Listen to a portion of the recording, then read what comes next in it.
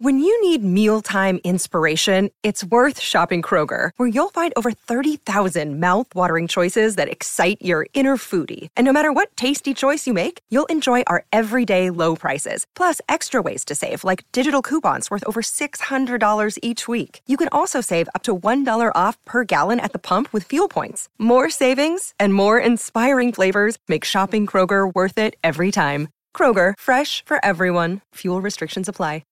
3, 2, 1.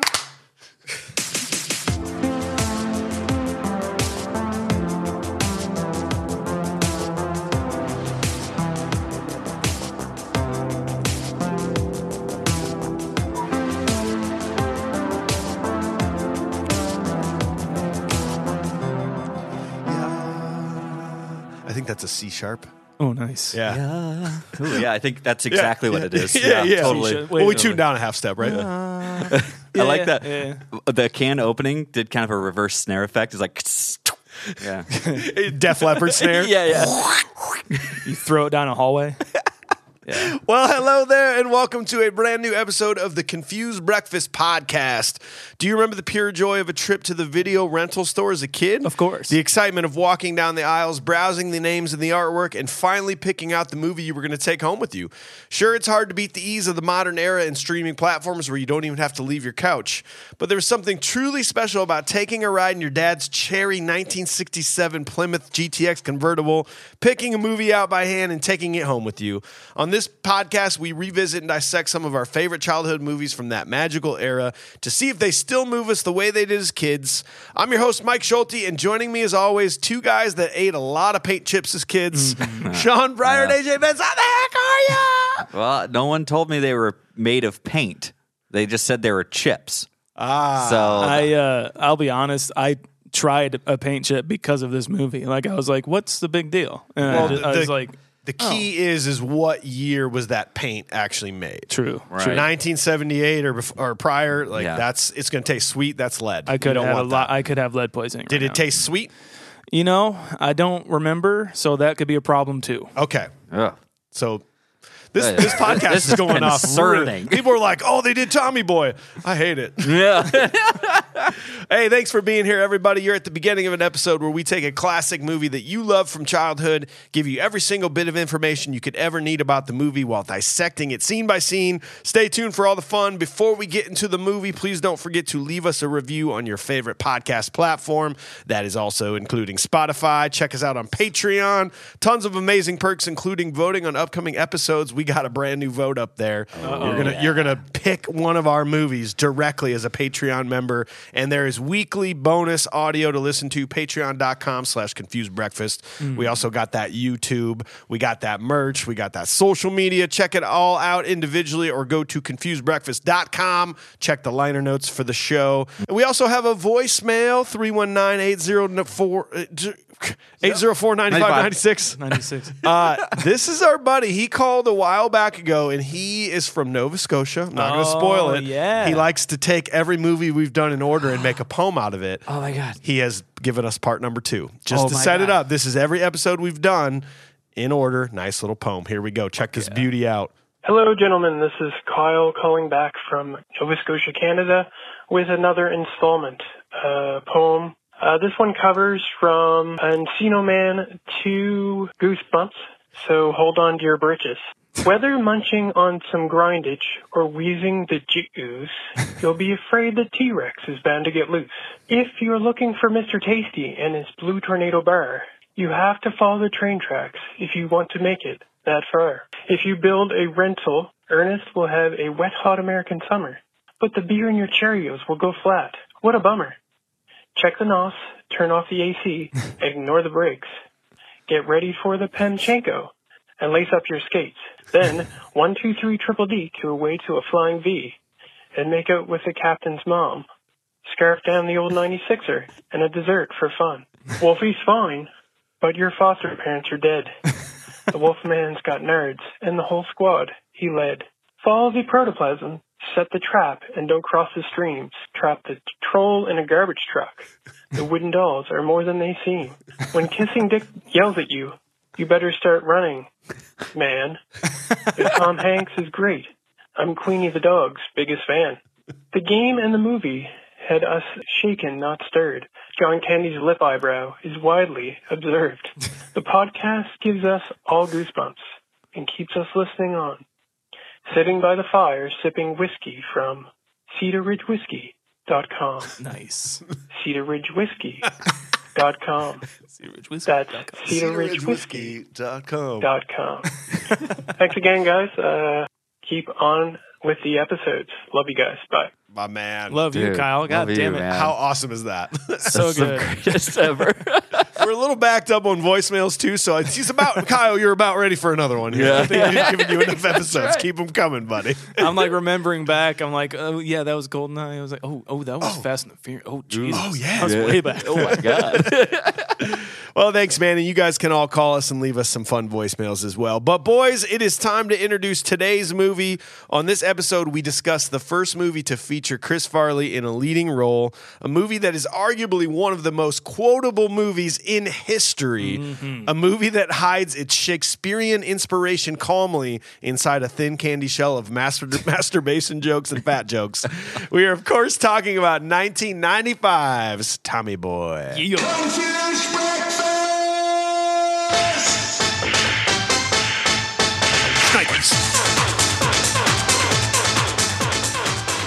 And for those looking to find this one, you got to shell out the bucks on this one. I know you got your old VHS. If you don't have that VHS player, you got to. I didn't find it streaming anywhere, so you got. I think Amazon Prime. I had to pay the monies for that. Same for you guys. Yep. It's worth it. Just go do it. Oh well. As of the recording of this podcast in late March 2022. So, in order to properly dissect and review this movie with a modern eye, as always, we must first discuss it with pure nostalgia. AJ, let's start with you, man. Tell us the first time you saw it and what your nostalgic rating of this movie is. I do believe I remember having this VHS from, I must have been Mr. Movies at the time. And I remember the cover of it so vividly with Chris Farley and David Spade on the front. So, dude, I remember watching this movie. It's just the most quintessential. My brothers are watching it, kind of a thing, and I probably shouldn't have been, but I was tagging along, and I just remember like laughing and rolling on the floor. I mean, just taking it all in. But honestly, probably because my brothers found it so funny, not because I even understood the jokes. You know what I mean? Like that was why it was so funny to me. So, but that being said, I also remember it just being an absolute great time, and I thought Chris Farley was the funniest person in the world. So, I am going to have to give this movie, as a kid, an 8.4. Nice. 8.4 for the age. Sean, what do you got, man? Kind of the same, like always. This is just like a comfort movie for my family, it seemed. I remember mostly watching it with my dad when he lived in Illinois. It would just either be on TV, I think, or he would just like have it on. I never remember like starting the movie from beginning to end. I remember like going into it, and like I don't know if it was just like that's where my memory started or that's where he started the movie. But I remember laughing along with him. I probably didn't understand any of the jokes either. I just thought Chris Farley was hilarious. And back then I'd probably have to say, that's a fun movie. It's a 7. That's a fun movie. That's a 7. I like it. It's fun.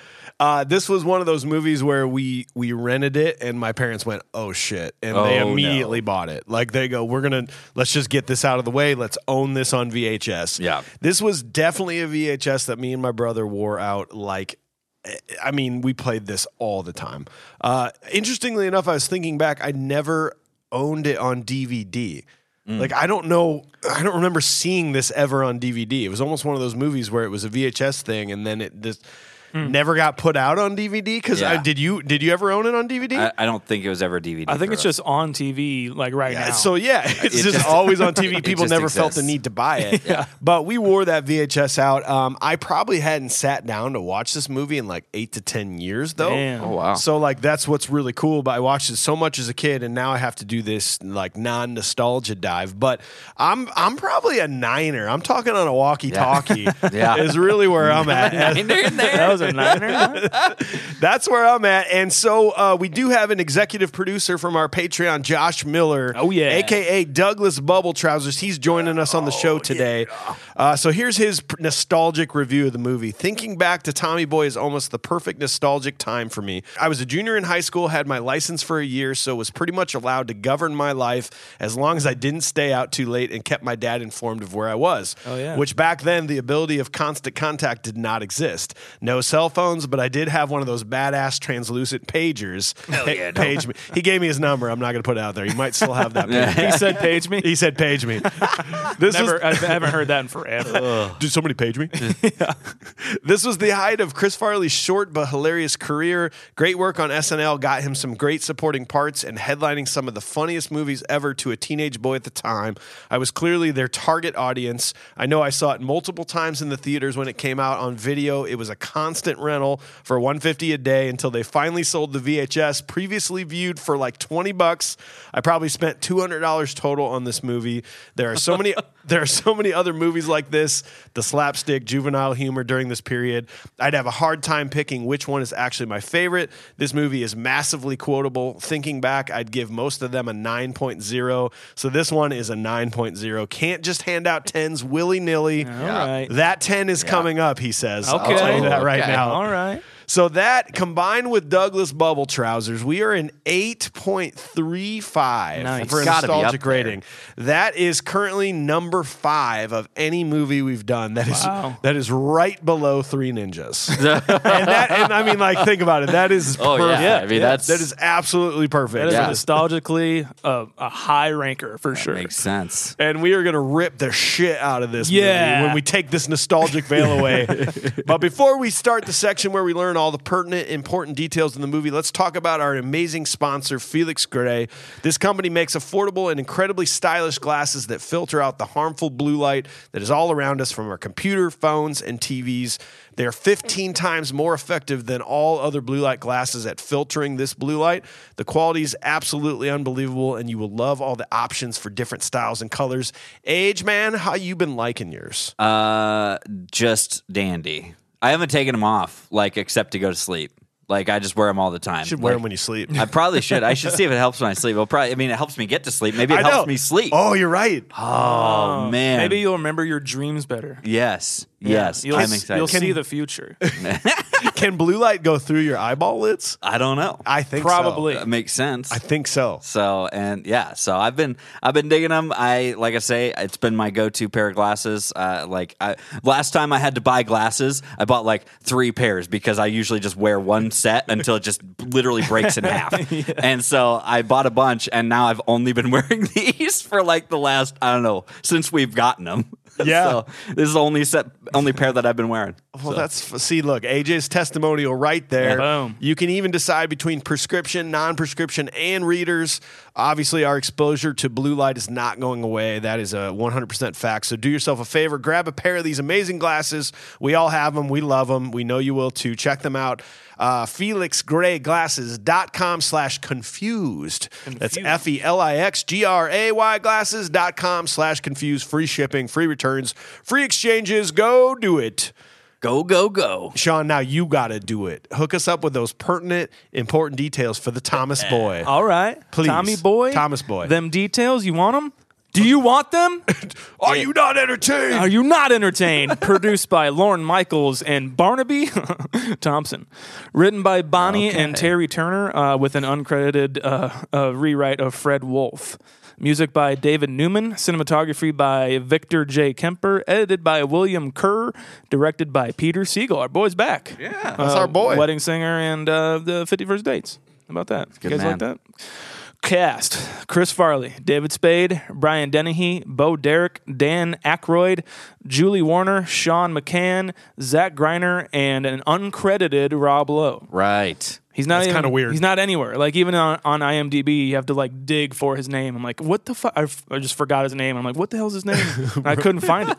Well, and what was the reason for that? He was obligated to Stephen King's The Stand. Well, is what it said. I saw an interview with him, and it said that originally it was supposed to be him and Chris Farley. Oh, he was going to be the brother. Like, yeah, like it was supposed to be right? like the brother hijinks and everything like that. And then they wanted, I think Chris Farley wanted David Spade just to be in the movie, and so Rob Lowe kind of got like shelved a little bit, but he's like, I still want to do it. I still want to just like be funny with Chris Farley and everything. He's like, I'll just be like a fun surprise, so you don't even have to credit me or anything like that. That's pretty awesome. I would love thinking about that and just being like, you're in the theater and you're like, what the hell, Rob Lowe? Yeah, is in exactly. this? That'd be great. Dude, like we'll get to it. He's so fucking good in this. Originally, the screenplay written by the Turner pair was titled Billy the Third, a Midwesterner, with Billy Madison being filmed at the same time. The producers wanted to change the title to Tommy Boy, which people hated at first. People didn't get it. They're like, why would it be Tommy Boy yet? It just kind of stuck after a while. Oh. The idea came from a pitch from Peter Siegel wanting to do a buddy movie with Chris Farley. Originally, the film was pitched with Rob Lowe playing the role of Richard, but Chris Farley knew that David Spade was a perfect fit for the role. So, spoiler alert for my note earlier, I guess. Spoilers. Adam Sandler was a secondary choice for the role of Richard, just because it was either going to be David Spade or Adam Sandler. Yeah. Can you imagine Chris Farley and Adam Sandler in this? Like, it almost feels like it would have been too much. It would have been too much. Like, and you're asking Adam Sandler to do like later things, like he did later in his career. Yeah. At the time, he's literally doing Billy Madison. That's true, right? That's true. Complete 180 in my mind. It would have been cool to think about that, but nah. I'm in. Is it an SNL skit where they're like looking at something and they're like, like there's that gif. It was a beer. Schmidt's gay. Schmidt's gay, and it was a beer where like they bought a house and the pool was all gross, and like they cracked a beer open and the pool just turned magical and all these dudes and Speedos start coming out. Chris Farley lifts his glasses up. I think I'm gonna like it here. Oh yeah, the full glasses. Yeah. Schmidt's gay. Schmidt's gay. So at least we got that. Wow, we could review that. Or you want to just review that commercial? I'd try it. Filming under the title Rocky Road, the film shot mostly in Toronto and L.A. So they had just like a synonym for like, they kind of wanted to keep it under wraps a little bit for some reason. So they just had like the film canisters say like Rocky Road as the title of the film. Rocky Road. Because Tommy Boy would have totally given it away. Exactly. Right, now totally. Yeah. Released on March 31st, 1995, Tommy Boy earned $8 million its opening weekend and would eventually go on to make $32.7 million and become a cult classic. You guys. Well, next up, AJ is going to do the research for us. Talk us about the ratings, critical reviews of this movie when it came out. What do you got, man? You guys, we're always here. It's time for your What time is it? favorite meter, the tomato meter. I'm going to stop you right there because we need to make an official soundbite. We need a soundbite. I just want to put that in your brain. We need it when we go tomato meter. It needs to go. Wah, wah, wah, wah. I'll do the, and then Sean has to do the gross. You know how to do it. Gross. Yeah. What do I do? And then Mike, you just be beautiful. I just played the Phil Collins drum fill on in there. Oh yes. Gross. All right, we did it. There it is. You cool with that? Yeah. All right, just made it. Okay, Oh, real this quick, would be just great. record your parts in the microphone. All right. Give me a good squish here. There it is. Gross. Okay, you guys, you heard magic. Wait till next time. You're gonna hear the full one. Oh man. This is my favorite. All right. Well, funny you should mention the cult classicness of this movie. Is it funny? I guess. Well, this actually came in as a big old Oh man. 41% from critics. That of any movie we've done so far, that's bottom 10. That's right below Rad, right above Bloodsport and Ninja Turtles. Well, Below Bloodsport. Below Bloodsport. below Bloodsport. Whoa. Below Bloodspurt. Okay. Below Bloodsport. Well, the audiences wholeheartedly disagreed at 90%. Yeah, that's about for right. that. Okay. We have to say on IMDb, right dead center, 7.1 out of 10. All right. Funny enough, that is the absolute middle of anything we've rated so far. That is smack dab in the middle. Just dead center? Yep, tied with The Mummy. Wow. Nice. There it is. I like having that there. It seems comfortable. Yep. I got a few good critical reviews here for us. Tommy Boy is one of these films that you can watch over and over again. It seems to be on every buddy movie list, and it's always out at Blockbuster. I just love the reference. That's actually a really good call. I just loved the reference of Blockbuster. They only had one of them, and it was always gone. Yeah. It's probably because I kept it. Yeah, exactly. It's probably because I just kept it. Just make your own copy. Dude. Yeah. So that was IGN. They gave it a 70 out of 100. Okay. The Boston Globe, Jay Carr, he's getting about as popular as Raj. Okay. Not enough for a nickname yet. No. We'll think of one. All right. 63 out of 100. It's more of a throwback to one of the first SNL movie spin-offs, Steve Martin's The Jerk. It's loaded with physical comedy and lists Farley's SNL foil, David Spade, to serve as Abbott to Farley's Costello. Ooh. Farley plays the blimp on uppers. Spade plays the pinched little know-it-all nerd with a chip. A computer chip, probably, on his shoulder. What mostly keeps it going is the sheer gusto with which Farley throws himself into the clowning. It's passably entertaining if you don't think about it too much. And to see it is to realize that it works mightily at getting you to not think too much.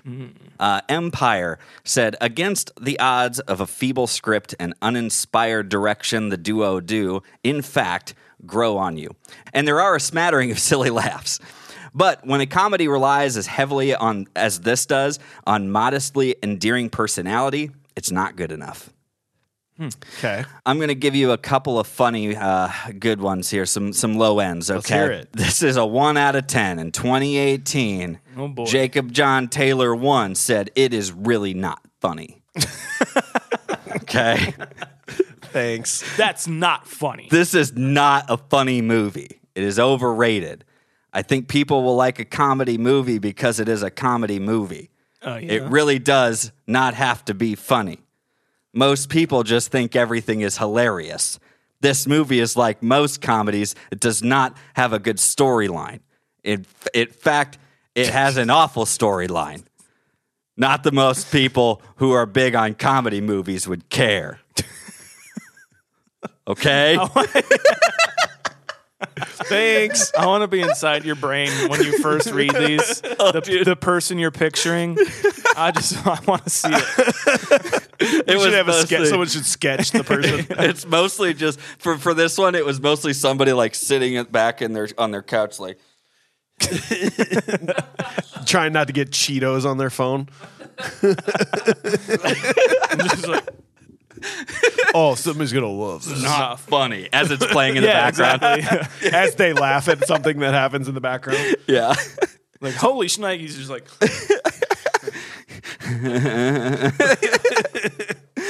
This is a 2 out of 10. A fat, sad guy isn't funny in himself. He's got to do something funny too. That's what Kerna Chopin said in 2005. Okay. This movie sure deserves a better grade. This is a 2 out of 10, by the way. This movie sure deserves a better grade. That is, if it was intended to appeal to kids, 1 through 9 years old. But the movie makes adult sex-related jokes, so it isn't made for a younger audience. I see. Funny? Well, I did smile, not laugh. At least 3 times while watching. It's just too boring story. That's exactly how he wrote it. Too boring story. It's just too boring story. I do give it 2 stars because I smiled a few times. Chris Farley plays just a guy that is just fat and stupid. A fat, stupid guy isn't funny in himself. He's got to do something funny too, as the title said. You can't do that. You can't take no. You can't take words out of your. Remember when he said that? You can't read back your review and go, "That's the best line." That's the title of my review. He did what they do in the movies. He said a movie title in the movie. Nope. They did the Breaking Breaking Bad. This one's over. And this is how we got here. I just have to do this last part because he says, "Stay away from this one, folks. A rainy day is funnier." And then he had to explain his joke. No, he He said in didn't. parentheses, "That's not a film title. I meant an actual rainy day." I fucking hate him. He's top 5 most hated people really so far. He or she. I mean, it could be whoever. Yeah, we don't discriminate on it. We don't. If you're a piece of shit, you're a piece of shit. That's right. It might just be a they. I don't know. That's right. That's fine. They are a piece of shit. They are a piece of shit. So, no punctuation. All right. I'm going to bring it down a little bit here, guys, because this is the last one. I found this. It was a review, a 5-star review that somebody gave, 5 out of 5s. And this is Jan Abel 2 years ago said, ask most critics and they will dismiss this movie in a heartbeat. Some have called it juvenile, while others say it is a complete waste of the viewer's time. So, is it silly? Sure. But it is also a heartfelt and touching at the same time. If you look past all the slapstick and the goofiness, you'll find some very lovable, sweet characters with the very talented Chris Farley leading the way. But it's the last scene that moves me the most. When his deceased father sends him a gust of wind to carry his sailboat to Michelle's house, Tommy's childlike wonder is truly endearing. Had he lived longer, we would have seen great things from this comic genius. Sadly, his dreams of becoming a serious actor would never be realized. But for this viewer, however, that is immaterial. For I have already witnessed his genius, and I will surely miss him. Rest in peace, Chris Farley. That's fucking great. Beautiful. So, just had to get that one in there. I'm going to ruin your pretty moment. Our boy Roger Ebert said, and I quote, "No one is funny in Tommy Boy. There are no memorable lines." So you're Roger wrong. Ebert, You're completely off the mark. That's the most off the mark review I've ever heard anyone say of a movie. I think he put it in his like shit pile of movies. I think he redeem it? I think he's got a book that's just like, these are the movies you don't want to watch. I'm like, why would you even take the time, one, to like make a book of all your bad reviews? It just seems like very counterproductive. It's like, you want to like heighten up the movies that you really like, right? Why would you put out a book of bad reviews? That sounds like a book we need to get a hold of. Probably. and review every one of those movies. If there's a free copy, I'm not spending money on it. Hell no.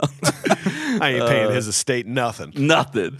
So we are seconds away from reviewing this movie scene by scene with a modern eye. But first, I want to take the time to thank everybody who's gotten out there to buy some of that Cedar Ridge whiskey. They've been sending photos, sending reviews of their experience. We told the story a couple weeks ago about Terry Orr from North Carolina. He actually ordered his sampler pack. Which is awesome because you get like all the different Cedar Ridges and you tried it. And he said he loved it. Said he's going to be buying I think he's going to get a bottle of the regular bourbon. That was his favorite. Cool. John Devlin from Sioux Falls, South Dakota. He sent a photo of the straight bourbon that he ordered. He said that it's already gone, that all of his friends drank the entire bottle, and that they're going to start carrying it in his bar, which is amazing. Sorry about your rough week. I know, dude. Sorry. And we chatted a bit. He didn't think it was as good of a sipper bourbon, but he loved it in the old fashions. And I will agree with that generally. Like if you want to know what we think about it, that bourbon is a really amazing bourbon, but sometimes it's best in cocktails. Like straight, it tastes great straight, but if you're looking for like the sipper, you got to get like the quintessential single malt, right? Or some of their single barrels. Like go join them on social media, Cedar Ridge, because if they do those single barrel releases, oh man, that last one we had was phenomenal. It's crazy. Yeah, I'm kind of jealous that we drank all of it, but if you're a whiskey jealous of yourself, I'm jealous of my past life. If you're a whiskey drinker or have someone in your life who is, please stop by your local liquor store, pick up a bottle, send us some photos and videos and reviews of your whiskey that you pick up. If you don't have any available in your area, get online, have it shipped directly to your door like our buddy Terry Orr. We promise you it's amazing. We know you will love it. I mean, come on. They're just one of the best whiskey distilleries in the U.S. They're in our backyard. Go to cedarridgewhiskey.com. Link also at confusedbreakfast.com and in the episode notes. You won't be disappointed. Please drink responsibly. Please. CedarRidgeWhiskey.com. That's Cedar Ridge Whiskey. CedarRidgeWhiskey.com. Well, my dudes, what do you say we grab our clip-on ties, stock our office refrigerators with soda, and check the specs on the end line for the rotary girder, because it's time to make a podcast for the American working man, because that's who we are, and that's who we care about. Surprised you didn't know that. Here we go!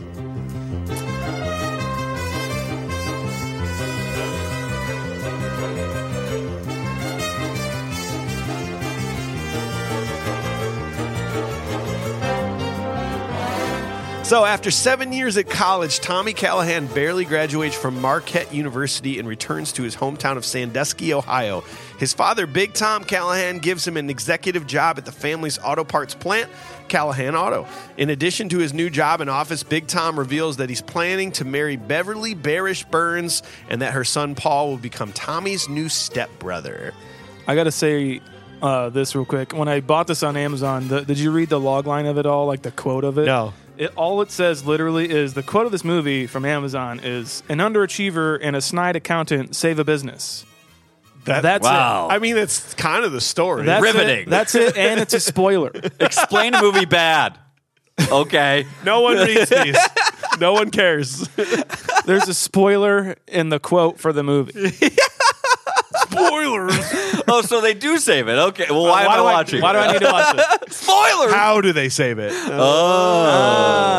Okay. This young kid looks exactly like Chris does. Farley. Phenomenal. It's so good. I thought it was Aaron Schwartz like the first time. Been awesome. But yeah. it's not Aaron Schwartz from Heavyweights. Could they not afford maybe someone to drive him to school? No, Yeah. Like that's I'm a sorry. huge house. They don't have like an Alfred or anything like They don't that have an to, Alfred. to get him to school. Big Tom Callahan's been working like hard on his auto business. Yeah. They just don't really pay attention to him And really at the mom's young just age. mom's just not doing much of anything. She's Yeah. just yelling at him, "You're going to be late. They're gonna be late. Yeah, you're going to miss the bus." So, okay. It's a really fun intro because like I immediately like Molly commented on this. My wife was going to bed and I'm like I gotta watch Tommy Boy real quick, and she like audibly heard me laughing out loud within 30 seconds of this movie because this movie just like immediately put me in a good mood. And this from moment one, just the mannerisms of Chris Farley when he evolves into college guy, when he goes running down the hallway and that guy goes, Dude, it's my favorite. It's like the ultimate. Like, are you going that way? Are you and it's just like I'm staying right here, and he you're chooses going. he chooses to go cowering away. And Chris Farley goes, Whoa. He just gets up and he's like, I didn't do that. and like he does the tough guy thing where he stops for the girl. And I had I've done this before where he goes to the door and he's like, "No, please, God!" And he didn't try the other door. I've done that before in my life where I've been like, "Come on, you're closed," and they're looking at me like, "Just try the other one." you didn't read the sign that says please use other door. Oh, it's push. Oh, okay. Sorry about that. Farley made me immediately smile in this. And what's crazy, he was 33 when this movie was made, and like he looked it. Like I remember going, he's not in college. Yeah. Even though that he's been in college for 7 years. 7 It's years. like, wow. Yeah. That's you definitely look a lot older than a college person at this point. That means it put him at like 25, 26 at best. Yes. In this movie. Yes. You know? So that's what you got to consider. That's a big difference. I don't know if you saw that too. Like it was filmed at Marquette. Yeah, and that's I think filmed was that in Toronto? He graduates from Marquette University in the movie. I don't know if it was actually filmed there or not, but that was where he went to college as a real person. Yep. And he played on the rugby team. Correct. When he was there. Correct. So that's like so he had to have been the one that's like, no, put that. Hey, I want to graduate from Marquette. I want to have a rugby jersey. Yeah, I want it to be like my alma mater. Like, yeah. That's pretty awesome. He's pretty much playing really himself in this movie anyway. Yeah. Basically, right? Like it might as well just add some more of your character to it. I gotta say though, guys, like I'd have been fucking stoked as fuck on a D+ as well. Yeah. Like that's kind of how my I God. rode through high school. My entire life was just like I got like A's in the video class and writing class, and then like every US other history, thing, math. every other thing was just like D+. I'm like fucking cool. I bet. Hell yeah. Fuck yeah, I don't care. But this, what fucking history course is this? A college final year, like top tier college history class. The first question is, what was the first name of Hancock who helped curate the Declaration of Independence? What? Just says like U.S. History 201, and he's in the 201 history class in his 7th year. Yes. So you know that's why that professor's just like, God, you're fucking still here. He just But like, if you got the same test without this movie, would you have known that? Because because of this movie, no, I'm like, yeah, it's obviously John Hancock. No. You're making yourself too stupid here, Sean. Everyone knows John Hancock. Yeah. Like the only thing everyone knows. The only that. reason I know what potassium is and that bananas have them in it is because of Honey, I Shrunk the Kids. Honey, I Shrunk the Kids. Potassium. Oh my god! I love the reference though of like he's going to his history class, but when he was a kid, he dropped his history book. That was my favorite. That was like the little connection there. So I was that's like, why he's this so is great. stupid. This is why. That's why he doesn't know. He lost his book. Of course. His friends seem like they don't like him almost. Really? Like they seem like every joke. They seem like they think that he's a lot. Did you guys get that vibe at all? A little bit. Imagine living with Chris Farley. Yeah, it's like, true. oh, I'm gonna miss you, man. It's just like no. You were the best. He's like, That is the first time I ever saw anyone do that, and then we did that for the rest of our life. All me and my friends, the fake makeout. Yeah, exactly. I mean I had never seen that elsewhere, and it was fantastic. I do think that his friends kind of went on to form the grunge band Candlebox as well, but yeah. Another note that he did all of his own stunts in this movie, and it's like a rare thing, obviously, for like actors. Producers are just like, no. You're the talent. We can't have you do that. Day one. Like, you can't hurt yourself. Even that pratfall, like the table was obviously like balsa wood or some shit, like pretty soft. But still, that fall, he like face planted like he does on SNL. Obviously, it's table kill. It is crazy. His physical comedy is unreal. There's a couple moments I'll bring up later that like he goes for it. Yeah, and you're like, Jesus, dude. Like seeing his entrances into like talk shows. Is like gives me anxiety because I'm like, dude, calm the fuck down. Well, he was kind of like there was several times SNL movies, like lots of different places. I think Mike Myers said one time he definitely took like a hit from Chris Farley on accident during filming and stuff, or like practicing for SNL. Like he was very invested in it, and he definitely let other people know that he was invested in it. Yeah. Somebody found it online that when the grades are printing out for his when they post the grades up on the wall for his D+, that one of the names is Helen Keller. She got an F. And to the right of Helen Keller, Michael Jackson got a D+ as well. So I don't know if somebody planned that out. But So Helen he's in Keller, good company. Whoops, Helen Keller. She failed. It was just his look of confidence during that test when he filled in Herbie. He's just like, I got this. he's like, I got it. Yeah. Anybody cheating off me is probably gonna get this right. We always try to be critical and think of things we don't always see in these movies. I noticed something that I didn't maybe pick up on as a kid, but like Tommy is such a genuine person that everyone loves him, and he almost doesn't understand how special that is. Like he comes home and all the factory workers are like, Tommy, like everybody loves him. His dad loves him, and he just reciprocates that back to everyone. So then when David Spade, when he meets him, he's like, you still talk to any of the gang from high school? And clearly David Spade was never really friends with anyone from high school, but Tommy Boy thinks that he was. Like, he just automatically thinks that, of course, you were cool. Like, I always thought you were cool. Like, why didn't you hang out with the old gang? He thought it was weird that he didn't. Yeah. You know, like, oh, really? I didn't feel that way. You know, that's like, you could see it. He thinks everybody had the same experience in life as he did. And that's not a slag at him, because, like, I really think everyone legitimately liked him. Yeah. And I don't think Tommy Boy, I used to think Tommy Boy maybe didn't like Richard, but he loved Richard from the start. Even from there, he's like, good to see you, man. Yeah. He's just got this level of like being a good person where he doesn't see anything else. Like he's just like he doesn't recognize that he's even this way, like you were saying. And so like whatever he gives off, he just assumes that other people give it off too, you know? And like once people are in trouble, he's like, well, we'll get back there. Like, I got you, man. Like, we'll get back to where my energy is, you know? Yeah. I don't mean to do this too early to you guys, but I do have to dibs Chris Farley's Marquette rugby jacket. God damn. As the item I want. So I'm You're sorry doing I'm doing this. But that early. is the rule. Like when your prop comes up in the movie, you bring it up. I had to do it because I had to claim it. It was the one thing I think I really wanted. You got one, Sean? Ooh. I'm gonna go I want Sean's. Yeah. I want Tommy Boy's little itty bitty underwear that he wears later on. I want to wear those tidy whities.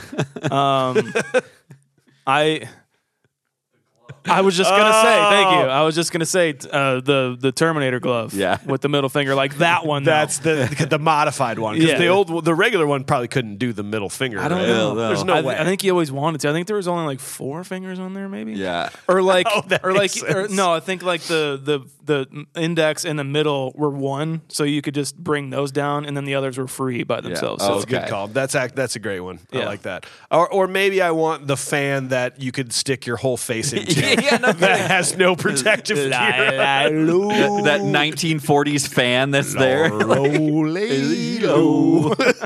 Also, nepotism. Oh yeah. Well, yeah. Only a little. Like a huge office. Like Richard's been working for him for a long fucking time, and as soon as Tommy Boy comes home, he's not qualified to do any of this shit. He just gives him the corner office. Oh, you've got a window. Why shouldn't you? You've been here 10 minutes. But they do seem to gloss over a little bit of the backstory of where they say like Richard is his right hand man. So Richard's been like basically working for Big Tom, doing all of his stuff for the years, and he even says later like your dad was like a father to me. Yeah. So I think there's a lot of backstory that kind of got glossed over that shows why Richard's just not very happy with Tommy Boy showing up. But you get it, you understand, they could have dove a little deeper if they wanted to, probably. Correct.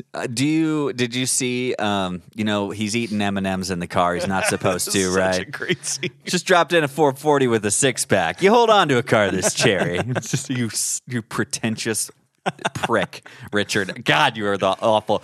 But the M&Ms, they roll.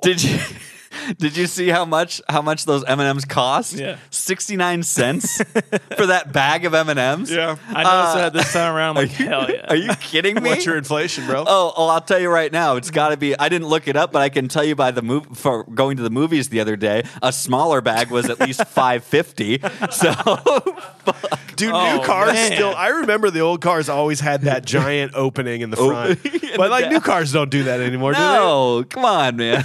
But I do remember they're like ridged or like graded, now. What's beneath that? So was that all that chocolate just going into the engine block? Basically? Oh yeah. My cars drive themselves nowadays. You know that, melted right? chocolate on the dash. That'll really up the resale value.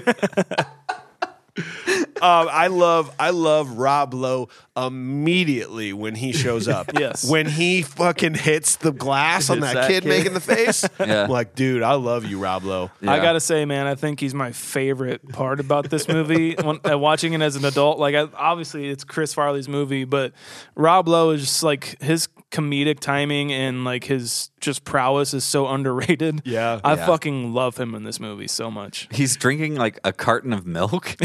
He just throws it into that baby carriage thing. It's like we're really establishing this is the evil guy. Just in case you didn't know, this guy's a dick. Okay. Doesn't smell like mud, Chucko. Did you notice? Hey, have you guys ever been cow tipping before? No. Has anyone in the history of the world ever been cow tipping? I don't know. Because it sounds like a thing that like everybody knows what it is, but I don't know anyone who's ever done Especially like a Midwestern thing, I guess. No. But like this must be an Ohio thing because it's not an Iowa thing, at least as far as 4 out of 4 people in this room are concerned. We don't go corn tipping. Yeah. But when I moved here from the big city of St. Louis, I remember somebody being like, "Dude, we should go cow tipping." Yeah. And I was like, "What the fuck is that?" And they're like, "Oh, it's so cool. It's from Tommy Boy." No, and it was before Tommy Boy, I think. So it was like, what? Has anyone ever done that? And why are there like bar signs on the Molson back there? Like, are they just trying to prove that it's just this little farm is just right next to this shit bar? I believe it. At first I was like, what the fuck? And then I started going, oh, okay. Yeah, that makes so total maybe sense. it is right. Yeah, because there's like a Molson sign at Kelly's bar or something like that. Can't believe you've never been cow tipping before. Oh, wait, don't tell me. Is this your first time? He's like, you got to get low. Get your shoulder right into it. And he's like, then what happens? They fall over. And he goes, typical Chris Farley, he goes full in on that mud. Oh, yeah. Like that mud was in his eyeballs. Oh, yeah. Just to sell how great that shot looked. I mean, run for It was amazing. He was douched. Boy, did I get douched with mud. Yeah. I get douched with mud. Keep it between the udder and the loin. 33 option on two. Let's go. I love it. So great. Hey, Chucko, that doesn't smell like mud. Like the freaking. I always thought as a kid he was like spraying gas on his boots. That's what I thought. I did too. I always thought it was gas until I realized, okay, there's a water sign over there. I don't ever remember that being a thing where there's just a thing of water. Just a water hose. A water hose next to the. It helps you put the fire out if the gas starts on fire. Maybe they were like a trucker one, but I don't even see those there either. Yeah, I don't know. I don't know. It's just really weird. I was just like, why is he spraying gas on him? What if someone gets the wrong hose? Yeah, He starts putting water in their gas tank. That's not good. I don't think so. You got to put a credit card in to get the gas to work. Buddy. Yeah, that's it. The water just works. The water just works, yeah. 25 cents. All right, so at the wedding, Big Tom suddenly dies of a heart attack. After the funeral, doubting the future of the company without Big Tom, Callahan is in danger of being bought out by a rival auto parts owner named Ray Zielinski. Tommy knows that the new brake pad division will save the company. He buys some time and agrees to hit the road with Richard Hayden to sell them in stores around the Midwest. It is revealed that Beverly and Paul are actually married con artists trying to take Big Tom's fortune. I liked a lot. There was a ad-libbed moment from Brian Dennehy. Also, Brian Dennehy.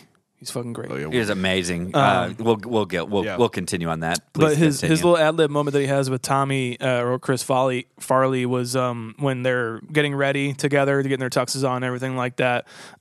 He added the line, it was like talking about his mother and everything. It was like, after your mother, I had to move on, and I just I think it's time for me to move on. He's like, Dad, it's totally fine. Like that whole exchange was all Brian Dennehy. Like he just kind of brought it in from his real life, I think, is what they were saying.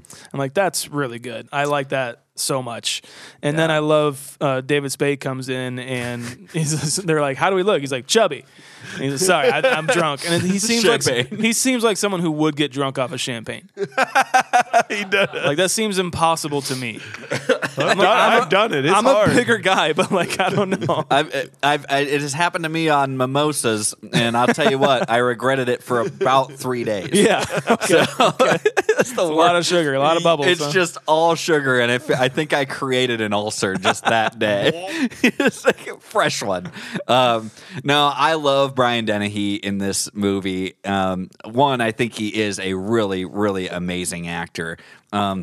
I'm not going to say like underrated, but I think sometimes underappreciated because we think of him in like Rambo and some other stuff. But I really do think that he like no one else could have. I don't see anybody else playing this role. It's very tough to think of someone else doing that. They seem like father and son, and the chemistry is just bonkers. It blows up, man. They I love didn't it. really have to have many scenes. There's only like 3 scenes with Big Tom and Little Tom in this entire movie, and you automatically believe they didn't need anything. Like you just go, oh yeah, those guys really love each other, and they're father and son. As soon you as buy Brian, it right away. As soon as Brian Dennehy's just like Tommy, I buy it. That's it.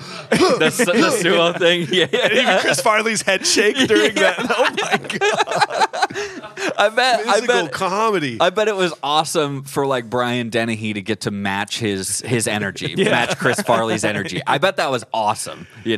Oh man! But I loved their scene where they got to do kind of their musical number and everything. I thought it was amazing. I love this scene where he closes a sale at his own wedding and handshakes on it. 8 whiskey sours. It still closes, son of a bitch. God, I'm good. He is good though. Like I would have bought from him. Amazing, right? And like I was just like, God, yeah, that guy's a really cool like salesman guy. I was like, that's awesome. Ketchup popsicles. Yeah, ketchup popsicles, white gloves, and then it just changes so quickly on you, man. Yeah. And it was like devastating. It still sucks. I think about that, and every time I watch it still, I'm just like, wow, that hurts. That hurts. And it was. Sorry. No, you're good, man. It was a really cool kind of transition of like when they're all looking down at him, like when he's fallen over from them singing and everything like that. Yeah. Transition of them looking down, and it like kind of swirls a little bit, and right into them looking down in his casket. Yeah. Just like a week later or something like that, Yeah. That was a really cool, like, kind of director touch. I really liked that a lot. Yeah. The shot of him like walking away. Well, first of all, it's Amazing Grace on bagpipes. Yeah. You put Amazing Grace over any sort of footage or anything. I was like tearing up watching. I'm like, what the fuck is happening to me? It's Amazing Grace on bagpipes will do it. I don't care if you put that over anything. It will create this weird emotion in you, and then you see him going down this road that the wind is blowing like crazy, and this is a fall movie. Sure. We missed it. We totally missed it on our top 5 fall movies. But this movie, from start to finish, is like fall foliage all over this place. And that scene, like, I remember going, I want to find that road. Yeah. And I want to walk on that road. I want to play Amazing Grace. And I want to play Amazing Grace on bagpipes. Yeah. I think I bought a CD of like Celtic bagpipers playing Amazing Grace after this was done. It was like, I love Jonathan Davis and I love Amazing Grace.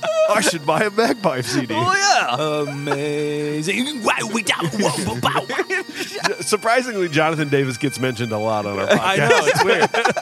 Blank check, Yeah, exactly. I did expect for some reason that the band at the wedding was going to be the Dan Band. The Dan Band. You know the band that's in all the like the Total Eclipse of the Heart. You know they're in all the Will Ferrell. Yes. The guy that swears. Yeah. I fucking need. Like I thought for some reason that was them. Yeah. I think it was just right before their time came around. But for some reason I go, oh yeah, another Dan Band called the Dan Band. I loved it. Like the wedding looked really fun too. I'm like, Yeah. I know you want to leave me. Like I was like, oh shit, this is a to that good wedding. time. Fuck yeah, it is. Yeah. And also Richard walking around with the camera and just like, yeah. Man, what I would have loved to get a piece of that. Well, would I love to get some of that? Oh, good Lord. He goes, ooh. Give me that thing. It'll cost you. Dude, what really bums me out is we didn't get a chance to see Chris Farley move on from this, and because he died 2 years later. Yeah. And like, it's crazy to think about. We didn't get to see, we just saw a flash in this movie when they're sitting on the sailboat. Yes. He like, wow. I mean, he switches gears and there's tears in his eyes. And I believe that raw emotion in him. And like, it really sucks that we didn't get to see him 10 years later, like do his like Oscar award winning performance. Cause like, I think he could have done it. I really think he could have been done like it. a Robin Williams 100%. almost. Dude, exactly, right? Yeah, think about what some of these comedic actors that we've had or that have kind of carved their way through Hollywood. Like the obvious is like Adam Sandler, where he came from like Billy Madison, and then now we have Uncut Gems and everything in between. Uncut Gems, everything in between, right? I'm sorry, you son of a. But we have all those things, right, from Adam Sandler. Think of like John Goodman. John Goodman was a great comedy guy, and now think of like some of the performances we've gotten from him. Yeah, you know. So to you're right. The sailboat was another note I had for like this just kind of gut wrenching thing that you're just like, man, he's still trying to be this positive guy, and he's like, yeah, he was a great guy. Yeah, you know? I'm sure gonna miss him. You know, and that's what got me, man. He's like, I'm sure gonna miss him. I'm like, fuck. I know. And damn it, emotions. Yeah, I was like, God, that is really good. I do like, what's her name? Sorry, Michelle. I do like too, because that's kind of a real life moment where like when something like that happens to you, like you lose somebody or you lose like a dog or something like that.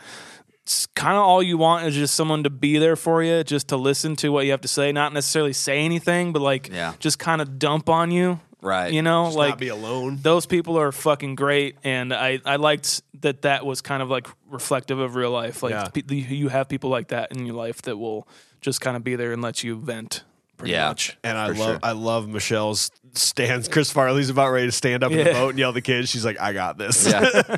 And she nails it. And like the little touches in movies, why do the kids run one way and then turn around and go the other way? I think all three of their hats fell off too. I was like, yes, I love that. Those little touches, they just go one way and they make a quick sharp turn. They're like, oh, there's no exit that way. Go this way. Go this way. I'm just kidding. I don't know where they live. That was awesome. Yeah. If a girl was like that happened in a similar situation at least, and like the girl you were kind of like seeing or hanging out with like did that, would you be like, that was badass? Or you'd be like, well, that's kind of over the top. That's fine. No, my wife has done that to kids before. Fuck yeah. Yeah. All right. I've seen that happen before. I've seen this in real life. No, it's happened. Hell yeah. When they're having like the meeting about the company and everything like that, and like in the boardroom, I don't remember the whore bit that the old lady was saying, and that's when the whores come in. The whore. I kind of like her idea. Is that like a director's cut, or do you guys remember? No, that it was. I do remember that. Okay, gotcha. Yeah. I was like, I don't have any recollection of this. Probably because they skipped over it when I was a kid or something. I think I remember as a kid going, "Oh yeah, you don't want the horses. You don't want that. As an adult, I'm like, when did the horse come Yeah, in? Mom, when did the whores come? Mom, $20. The horrors. The horse. Sean's like, yeah, the horrors. Yeah. I love the horrors. Are there how are there no other salespeople in this company? Right. Like True. they're making us believe that literally Big Tom Callahan did Single-handedly. all the face-to-face sales of everything in this company. Right. Which is very hard. Maybe things were different back then, but this is a big company, Seems like. and they do business at. They're trying to sell like 500,000 units or something. Yeah. You can't really just like travel around and shake hands as the owner of a company. Seems like something that's what you would do when you first start out. Yeah. Like as an Yeah. owner, like you do it yourself, and then once you obviously get more employees and everything, and get a little bit bigger. I know that like small town Midwest and stuff. Now, it's like I know that it's much more like face to face, and it's I know everybody in town, and it's very much like becoming like a person of the people. Like he's Big Tom Callahan in this town of almost 30,000 people, and this is the factory that keeps the town afloat. And I think it's just like this small town Midwest idea. He travels around to all these places that are going to sell his parts, and I'm the guy who's going to shake it. I'm the man who gives the guarantee, and like it was just like 80s 90s mentality of like handshake. Yeah, maybe it business. was. That's what it felt like. It's like the guy who owns like the convenience store, the only one in town. He's like that guy, but it just happens to be like a huge factory. Yeah. And maybe it's metaphorical because Ray Zelensky is taking over the nation for auto parts, and you'd guarantee he's not the one going around making handshakes and stuff. So this is the small guy that always button up against the new era. Right. And later on, Zelensky, Big town, small town. Zelensky does say later on, he's like, that's what happens because I'm a hell of a salesman and they don't know any better. Yes. So it's like they're salesmen. Like that's what they are. That's what they do, and that's what this movie's about. Yeah. So yeah. Okay, well, let's move it on. So on the road, Tommy fails miserably, causing tension between Tommy and Richard. When all seems lost, Tommy persuades a waitress to serve him chicken wings after the kitchen closes. Richard realizes that this is how Tommy should sell. Tommy ends up making his first sale, and the two celebrate. Maybe the best scene in the movie is the whole. He just kind of gives up on everything and takes those fucking toy cars and does the whole bit. It's my favorite scene. And you're driving along. My favorite thing is too when he grabs he's like, whoa. That was close. Now let's see if you have the other guy's brake pads. And he grabs the other car, and David Spade's like, "You're driving." I mean, I'm onto something here, dude. He's like, "No, I've got him. This is good." Obviously, How did he know that thing was a lighter? because it should be noted he improvised this entire scene. Okay. Chris Farley improvised this entire scene. Oh my god! So I think they probably just said, Chris, we're gonna put a bunch of shit on the table and just like destroy this place. And the shot of the car is just upside down and a flame's going. And he goes, "Oh, because you wanted to save a little bit of money on some brake pads." I love the flame is in the foreground or whatever. You want to save a few pennies? It's like, And that's Validate parking. now. Of all the quotable lines in this movie, I can never pick one. I know. Because it really is as this movie went along, I'm like, that is used in everyday life. That is used in everyday life. But we've said that multiple times with the oh my god. New guy's in the corner puking his guts out. We've said both those lines probably 2 or 3 different times in other podcasts. Here comes the meat wagon. I don't know why to end. You're driving along. You're driving along. Anytime someone is mentioning driving or anything, I'm like, you're driving along. I say it. No, you do. And speaking of another just unbelievable classic moment, so the fat guy in the little coat happens, which made me just audibly laugh out loud when this scene happened. But there was a behind the scenes on it that apparently David Spade and Chris Farley shared an office at Saturday Night Live, and this is a bit that Chris Farley would always do to David Spade, and David Spade's like, dude, it's not funny.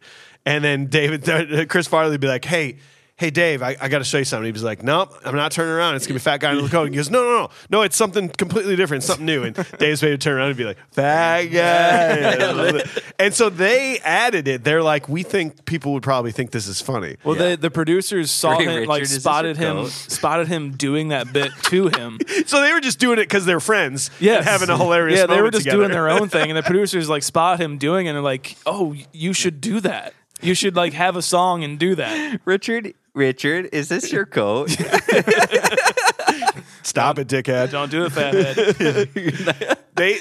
I'm sure you read about this too. You could probably chime in. I don't know the whole story, but like David Spade and Chris Farley did have a very good friendship, but it was also kind of tumultuous too. Like they were just such good friends that they would fight a lot of times. Yeah. And like one of the biggest fights that happened on set was because David Spade went out for drinks with Rob Lowe one night. Because Chris Farley was tired. Yeah, he was tired. He went back to his hotel, and David Spade's like, well, what the hell am I going to do? So he calls up Rob Lowe. And they go out drinking. They go out to a bar. And Chris just much to the testament of his personality, always wanted. He's the guy that could never like say no because he just wanted to be there with his friends. Correct. He's got FOMO. Major FOMO. But apparently he found out, and he kept the whole next day. He would just look at Spade and just be like, "How's Rob Lowe?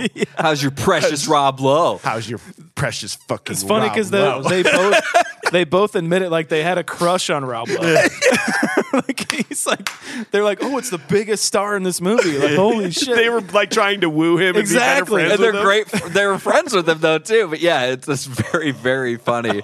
Oh my god! It's actually like that really caused like not a rift necessarily, but they had some real bouts. Like that led to a physical altercation between the two of them. Like Farley stepped on his hand, like Spade slapped him back, and I think Farley ended up pushing him down like into like a small set of stairs.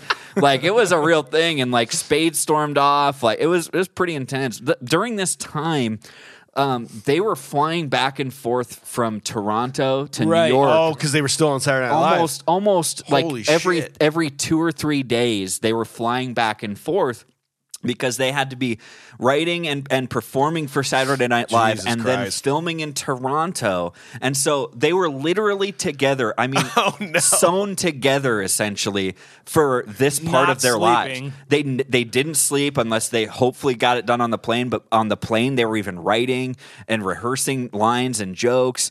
And I mean, it was a very, very intense schedule for them. And it led to this kind of explosion that eventually happened in their friendship. You learn that, and then you can sort of buy some of this like raw emotion behind when they are fighting in the movie. Like even David Spade's performance of he seems like a nice guy. Like that is like nice guy. That is a really like that is like he evil. Does. Like, oh, dude. Like, there's joking around, and then there's fucking being a dick. That's how that comes off. It's like, geez, dude. But like, I highly recommend just looking up like the making of Tommy Boy on YouTube. There's a documentary. It starts off with like stupid, weird interviews of like them on SNL and stuff, but just like the trajectory of the whole thing and how it happened. Yeah. But there's a whole documentary of it's called like Tommy Boy making a classic, and you see their banter like between takes and stuff like that, and it's literally just David Spade roasting Chris Farley being fat and Chris Farley laughing his ass off. That's all it is. I'd watch that. It's so much fun. I highly recommend it. And you get like I didn't remember this slapstick scene of the hood coming off being that funny. Like I remember it being funny, but something about the comedic timing of it, how they're singing, and the hood goes up. The hood goes up, then it goes down, then they're going to crash into the car. Then it goes up again, right? It's just like, man, that was slapstick at its best. Yeah. And that probably leads to one of my favorite lines when they're like, and you can see David Spade lock his eyes onto it. He's like, hey, when we stopped for gas this morning, I think it was you who put the oil in. He's like, hey, if you think I put the wrong oil in, you're wrong. And by the way, that would have nothing to do with this exact situation. No. But you can't close the hood too well if you don't take the can out of it. I'm sorry. He's like, you know, selling waste to space. It's the funniest thing. Like, again, it's the comedic timing with the frame change of like to the front of the hood with the skin lodged in the engine. I'm sorry about your car. It's just fucking brilliant. Their whole fight is hilarious. I love that's all you got? He's like, that's like my mom hitting me or something. I was like, I wanted to kiss, I would have called your mother. Exactly. Yeah. And all of a sudden he's got a 2x4 in his hands. Yeah, like, we don't know where that came from. Oh, look, prehistoric force. I'd go check out prehistoric force. It looks pretty cool. Him getting his ass kicked by him is certainly hilarious because he's just got a couple like lazy one-liners at David Spade, but then he just keeps getting just abused. It is great. And the musical transitions of this movie is to that. Yeah. I'm sorry. Yeah. And they're sitting at the table. It's also in the scene where he busts off his door and they go into the gas station. No, it's still playing there too. Talks to the guy about the maps or whatever. He's like 22 miles away. Davenport. Yeah. Get yourself a new map. Yeah, I want to bring it up too because we haven't really talked about it much. But Bo Derek's part as Beverly, what do you guys think about that whole turn? Like Rob Lowe and her actually being kind of romantic together. I can buy it. So Bo Derek wasn't really that old in this movie. Right. Actually, I believe she's like 39 is what I saw. Yeah, she's No. I swear to God. This was 95. 95. So Yeah. she was born in 56, so she was 39. Yeah. Jesus. Boom. what? And so, but like, I don't know if that's a compliment or a... I don't. Well, let's not go there. Yeah, no, we're good. I assume she was much older for some reason. I think too. she's I don't know gorgeous in this movie. I think she's a showstopper. She gets out of the pool. Yeah. No, son, that's for me. No, son, that's for me. But she is gorgeous, and like she's very like seductive in this whole movie for like everything that she does. So, but like her flip flopping and everything, I buy it. I suppose. Yeah, you know, it's weird to see her, and it's cool. I think it's a cool thing to see like a character, actress like that do like the bad guy pretty much, or like the vixen of the thing. I like when they're at the carnival, her and Rob Lowe, and she's like taking his ear, like, "Ow, you're hurting me." Yeah. And then they like, if you want to act like a boy, I'll treat you like one. But see, If you want to be a man, If you want to be a big boy, that's like okay, weird. But that's in that weird gray area of it's not funny, but it's also not good acting. Yeah. Like, you know, a lot of the lines she does is just kind of like, okay. Yeah. Yeah, I don't really buy you as an actress for some reason. They like, I don't know. I haven't seen anything else really that she's done before, so I don't know what to compare that to. Was she just like a bombshell that they're just like, we don't even care, or maybe she just didn't care in this movie because it's such a weird she would have role? been a Bond girl or something. Okay, Yeah, that's true. Or like just like maybe Very just a much cover girl her entire career, but. It needed something though. Winging. Yeah.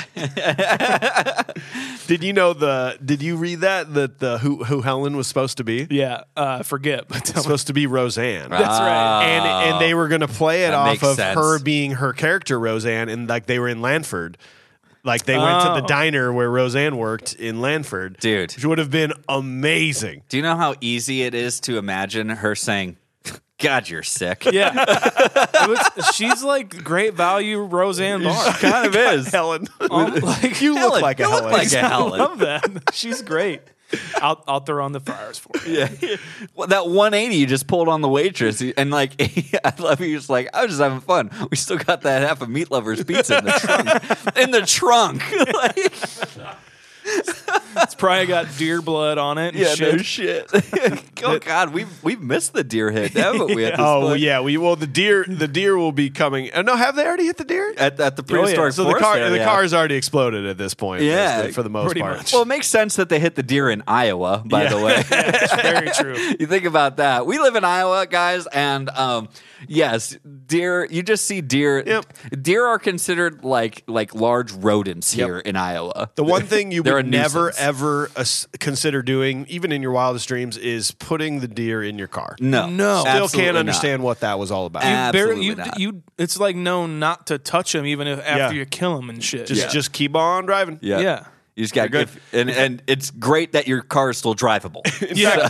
The rule of the road is for anybody out there listening that maybe is from a big city that You're driving maybe along. You're driving along. you literally need to, if a deer comes out in front of you, just ram through it. You Literally, take the deer You instead of take the something deer. else. You do not swerve. You just take that deer out, and that's a life lesson from Yep. the Confused Breakfast. You for ever find yourself in rural Iowa when you're on your way to And come you're just check driving along. You're driving Yeah. along. I gotta go to the bathroom, Daddy. Not now, damn it.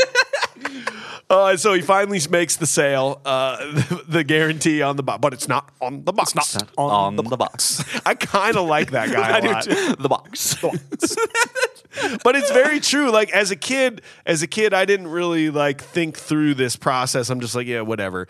But like that's a great sales pitch. It is. It's glossed over a little bit, but it's true. Like, okay, so there's just some fucking writing on there. Who cares? How about you just buy something that who gives a fuck if there's a guarantee because it's going to be good. Right. That's how like the adult me thinks, but the young me was like, well, if it breaks, at least I can get a free one. Yeah, And right. it was really cheap. So Yeah. I love the way he sells that scene. I do too. I like the way he goes for what his dad said. Like you can stick your head up a boar's ass and see A whatever. butcher's ass. Yeah, Butcher's ass. He You're tries it looking like- at T-Bone, but I'd rather take his word for he it. tries it like twice and then fails each time. But we'll get to when he it'd have does to be your bull. No, I'm the butcher.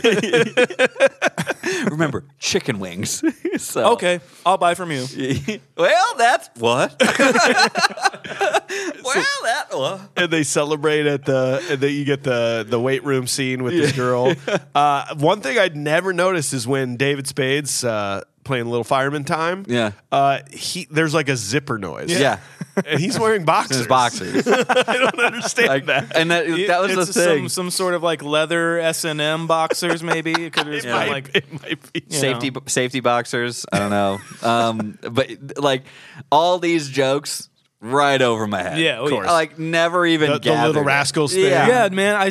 Me and my brother always said that. Like, who's your favorite little rascal? Is it Alfalfa or is it Or Spanky? Spanky. We just said that. And you're like, yeah, Spanky's my favorite Little Rascal. we I just like said him that a because it lot. was funny for the movie. And Yes. like this time around, I'm like, oh, they were all dick jokes. Oh wow, the whole movie's dick jokes. Who is it? Buddy Wackett? He just spanked division? Don't- That's a pretty girl out there. I wonder if she's dating one of the Yankees. I mean, it's just it's amazing. And apparently, they both were like actually dated that They girl. both dated that girl. It's It's real crazy. life. They both just like go, oh well, Tommy's gonna date her, so I'm gonna date her then too. It's weird complex between them. Jesus know, right? Christ.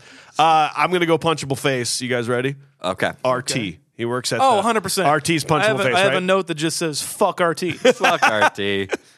All right, cool. We're pretty good. I think we're like 3 for 4 on agreeing on we're- punchable we're- faces. We're, so. we're I like that. on a good run here. All right, so Tommy and Richard sell effectively to numerous automotive plants, eventually putting them all over the 500,000 mark sales. However, Paul sabotages the company computers, and half of the sales are now canceled, causing the banks to foreclose.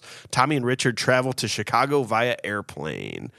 This was one of those scenes I meant in the physical comedy when they're showing the montage and he runs into the glass. Oh, yeah. Like, holy shit. I rewound it. His face print is on the glass from how It's hard he on there. hit it. Yeah. I mean, they're like, Tommy, no, it'll look fine on video. He's like, no, I need to put myself into this glass. So That you can buy it. documentary I watched, the producers were talking. They're like, the people who are making the movie are concerned when an actor wants to do his own stunts, but like the audience is really going to appreciate it. You know, like when they see the main guy do those things, like the physical pratfalls and everything, they're going to really, really think it's more funny. if they can't like see the seam anywhere, you know. And he went for it. It's great. And it's perfect. It's what makes it so funny, especially for little kids. They really are like a Laurel and Hardy and Abbott and Costello kind of thing. It's because like one is like bigger. Yep. One is like kind of fatter and more broad and everything like that. And then dumber. Yeah. And then the other one's like kind of more snide and really smarter. Skinny and smaller. It's perfect. It really is, man. And then you get finally David Spade gets to like pull a joke on Chris Farley, the housekeeping. Yeah. That was anytime I've ever knocked on a hotel door. I mean, that's every single time. Every time. Yeah. Housekeeping. I do it without thinking about it. It doesn't even have to be a hotel door. If I knock on a door, I'm probably going to say that. And again, stuff that went over your head, like I do it when my girlfriend's in the bathroom all the time. He finally gets up. He gets up when it's like, "You want me to jerk you off?" He's like, "Yeah." What kind of hotel is it? But as a kid, you're like, "Oh, he's just getting up because he's mad." They keep knocking on the door, but yeah, you're like, "No, he needs to see what's going on here." Yeah. Who's on the other end of this? I'm so happy. Hold me. Don't hide your feelings, Richard. So, do you think Tommy Boy had a right to be mad at Michelle here, though? Like, he handles it really well. His reaction is like the same thing that I would probably do. Like, how can you be happy? Yeah, or how can you kind of not be? Right. He's like, we were so close though. Like how could you, like, what happened? You know, like, what'd you do? And she's like, I didn't do it. I don't know. Like, it's just, obviously she doesn't know yet that she got sabotaged or whatever. But his reaction is very, very, like, that's how I would be, I think. But if I'm owning a company, she needs to adapt to my policies or else. You can't just sit here and go, "This is my way. This is how I do it, and this is how it works." It's like, we need to know how your system works. So let's just all get on the same page here. Yeah. And by the way, what's her reasoning for not using the file cabinets? That's true. You have to open them. That's it. Lazy, selfish behavior from an employee here. Yeah, and I guess she is making herself irreplaceable to a degree. Yeah, I mean, that's actually really smart. In this way, I believe in that. But it's just like, man, you are like, this still does come back to you, and who else could take the blame at this point? Because she is the one. Yep. She literally says in the beginning, all the orders come through me and go out, like everything. So yeah. Who else can you kind of put this on at this point? It's true. I have to say, too, before that, when Rob Lowe does go into her office to try and change things and sabotage and everything, he's already beaten the fuck up from the dog. And, like everything. And I like how his plan to sabotage it at first is to blow up all the fucking trucks. The good plan, Rob Lowe. Gunshot and explosions aren't going to create some sort of attention. What kind of Looney Tunes bullshit is he on? Exactly. It took me back, though, to when cars used to have the automatic seatbelts. That's such a fucking... That thing did not last. When he's the fucking tube thing, like at banks and shit. And he's like, "Okay, I'm gonna go now. I gotta go." Like, he takes the jacket. He's like, "I gotta go." He's so good. He really is. Oh my god, I love him. Did you realize he's basically the same character in Wayne's World? Yeah, it's just like the same guy. Just be a dick. He's just smarter, I think, in Wayne's World. But that's it. Like, I'm gonna watch Wayne's World tonight. Oh my god. I do love, so David Spade gets drunk, and I never realized how it doesn't make sense. He goes, "Town's the fish, people the barrel." Fish It's in the like, barrel. But shouldn't it be people with the fish, town's the barrel? I never noticed that before. Yes. Well, and I it's, this is kind of a, you call it a trope, if you will, kind of a classic little maneuver. They have now 180'd, right? They've 180'd their roles. Yep. And you got David Spade in the driver's seat with his hat backwards and his jacket on, and he's drinking beer in this. And they're driving along. And he's driving along. They're driving along. And he's drinking beer, and then you have responsible, Tommy Boy, he's like, "You can't drink in a car." He's like, "Don't you know?" He's like, "I did not know that." So, and then, by the way, the bees thing, right? Yeah. He says, "Little move my dad taught me." He's like, "Just do what I do." And he's like, so then I'm thinking like, so Tommy's been through this as a child. So his Big Tom's been drinking and driving with his kids in the car and been like, "Kid, we're gonna get out of this." He's like, just do what I do, okay? He's having a really dark period in his life after his wife died. I think that's what it was. I'd like to think that somewhere someone has tried this. Oh, God. I hope. Like someone has to have tried it. I pray. But like as soon as you get out, they shoot you, I think. Right? Yeah. Isn't that what happens? Yeah. Sorry. Yeah. You're driving along. You're driving along. But we're having a good time. He says, they're never going to believe I wasn't drinking. It's like, Tommy, You could just pulled over. you could have pulled over and been like, "Hi, breathalyze me." Yep. I'm good. Like, Yeah, hey, true. my buddy, I'm transporting him Yep, basically. well, I'm everything's just good. driving him home or whatever you're Yeah, doing. it smells like booze in here because that's what he's been doing. Yeah, Exactly. Because look at my puke friend here. Yeah. This is literally a move that I was coming home from a wedding with my friend Brent, and like he actually pretended to be more drunk than he was when we got pulled over by a cop, and like I was like, "Oh yeah, I'm just giving him a ride home and stuff." Like we're going on home now. He's like, "Oh, okay, yeah, okay." Well, anyways, just make sure you get that light checked out, and then he let us go. Hell yeah, And I was dude. like, "All right." It's a move my dad taught me. It's a move my dad taught me. When I was sitting in the lap. All right.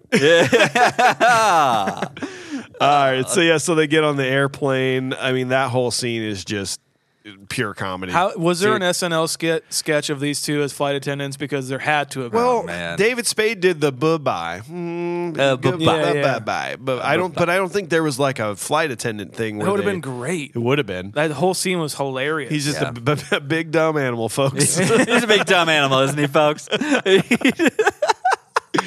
It's pretty good. Yeah, it's hilarious. But then there's like one of many physics issues that I have with this movie, where he gets caught in the thing and he flies back from the toilet, but flies out the door to the side. Like, some physics don't exactly add up in this movie from time to time. A little bit wrong, but it's still a wonderful joke that they played with David Spade walking in and walking out immediately. Yeah, I think and like Chris Farley's just clearly baffled by. He's like, "How did you?" Come on, man, we got to get going. He's like, "Get in there, let's go." When he finally falls down, though, and he's in and he's going, and he's hitting his shoulder against the door. Chris Farley is the king of physical comedy as far as I'm fucking concerned. baby true, man. thing, I guess is what it is. It comes down on him or whatever. Oh, God. We've all been in an airplane bathroom like, wow. Yeah. It's not possible. I'll tell you what, if you have trouble with a seatbelt, just press your light there, and I'll have Tommy come by and hit you on the head with a tack hammer. He's like, How are the pilots not listening to this going, okay, hey, something's wrong here? wait a second. Yeah, this is an intercom. I mean, we're listening. It is a great little scene, though, because just getting them to Chicago, and I love David Spade's exchange with the flight person. Well, then again, we got 90s airport here, walking right to the terminal. Completely. It's true. Right up to it, asking for tickets. There's none of this I don't know. I wish we were still there. Yeah, guys. we're never going to go back. Never going to be that way, but Yeah. yeah. Other line, though, what are we serving today? Chicken or chicken? Chicken. God damn it. All right, so let's finish this. So Richard and Tommy have a brief meeting with Zelensky, but he informs them he only wants Callahan for the brand name and will close the plant in Sandusky. They are escorted out. Michelle finds out the secret behind Paul and Beverly. Tommy gains access to the boardroom and tricks Zelensky into purchasing brake pads, and then Paul and Beverly are outed. Paul attempts to escape, but is arrested later. Tommy assumes the presidency of Callahan Auto Parts. Callahan Auto. Callahan. Callahan's a premium name. I love Dan Aykroyd. Of course. Dude, he did all of his lines and all of his shots in 2 days. Yeah. Less than 2 days. He probably walked in and was like, let's go. Oh, you want more of a Chicago accent? And Here he's we got go. a lot of lines too, and they're really, really punchy. And I'm just like, damn, dude. God, I love that. I love that. Even the ice down your balls, yours Z. Like Yeah. that's really hard. I had never memorized that quote because it's really hard, and Yeah. he just nails that shit. Yeah.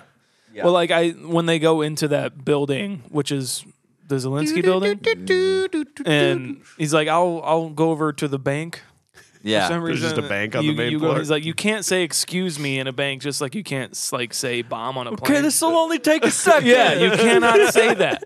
It's just you can't yell anything in a bank, or they're gonna assume. You just can't. You used to not be able to wear masks in banks, but Yeah. I think times can change. Yeah, Hey, look that's at a good that. point. You know, I'm just saying, man. You're right. I love the way Lewis, my favorite guy that works at Callahan Auto is Lewis. Yeah. When he goes, Tommy just sold 500,000 brake pads. Yeah. Tommy just sold Sold half a million brake pads. Like, that is a great performance Yeah. from Lewis. Yeah. I love that shit. And it really does connect the town. Like, a lot of the towns not really caring. They're like, oh, we want to watch gladiators. Yeah. We're watching cartoons. But the Callahan Auto people like are holy shit, Tommy Yeah. did it. Yeah. It's Yeah. amazing. I like it earlier too with Lewis. The whole like he's buffing the cans or the oil The brake cans. pads. Yeah, whatever they are. Oil filter. Like he's just like, yeah, hey, can I try that? Yeah, give it a shot, man. It's like, just give this guy a rant. I know it's the sons or the son of the company or Yeah, whatever. why but not? Whatever. You know, why Nice not? distance. Nice distance. Yes. But I have a question. So, like, why did Beverly not get in any trouble in this? I don't know. It's weird because like she just immediately goes to Zelensky, like immediately like swindles him. Yeah. She's a you gold know? digger, man. Which is how, of course, Ray Zelensky lost his auto part company and then Right. moved to Hawaii. We've already Correct. established Yeah, that. exactly. Yeah, she bled him dry, just like Yep. she was planning to do to Big Time Callahan. And that movie turns out beautifully. We all know that. But, Spoilers in that movie, She though. literally should be arrested. Why is it all Paul here? Because she was never because it's illegal for her to be married to Tom because she's already married, right? Is that what they say? No, that's just why she couldn't technically have gotten married That's to Tom. right. That's right. right. So actually, But- what did Paul do wrong here? So Paul had okay. been convicted previously of like mail Yes, fraud, and now he's several got different types computer of fraud. So Okay, actually, we're working this out. So technically, Beverly didn't do anything here. No one knows like what some her sort of collusion, you know? you would think, But no one knows this yet, right? Yeah. yeah. I mean, it's got to be some sort of accessory charge. You know what I mean? But Ray's going to take care of it. yeah, I mean, there should be an investigation. I mean, I know Big Tom was probably unhealthy, and that's why he has a heart attack or whatever. But like, there should be an Right. like the day of the wedding, Right. Jesus, that like she didn't like maybe she had some sort of she put some. those 8 whiskey sours, bro. That'll do it. Ketchup popsicles and whiskey sours, Yeah, man. it was rough. Why were they dropping weights onto car seats? Like, I feel like if Ray, Test the heft. I don't know. I just Torture feel like testing if Ray Zelensky like spent a little more money on quality parts and not like weird testing facilities. Right. Beating the shit out of That's things. like, and he's testing things that don't matter. Like, let's just see how much weight we can drop on the seat before it breaks. Right. You know, maybe just put that money into quality auto parts. Then you don't have to buy Callahan. It's true. I think that's accurate. Do you feel like that? Yeah, I feel like that. 100%. Yeah, a lot of those crash test dummies, they can't be that cheap. No. You know? And then the second physics issue, he's on the car hood and the car slams on its brakes, but then he flies the opposite direction to the side and lands on the seat. Diagonally.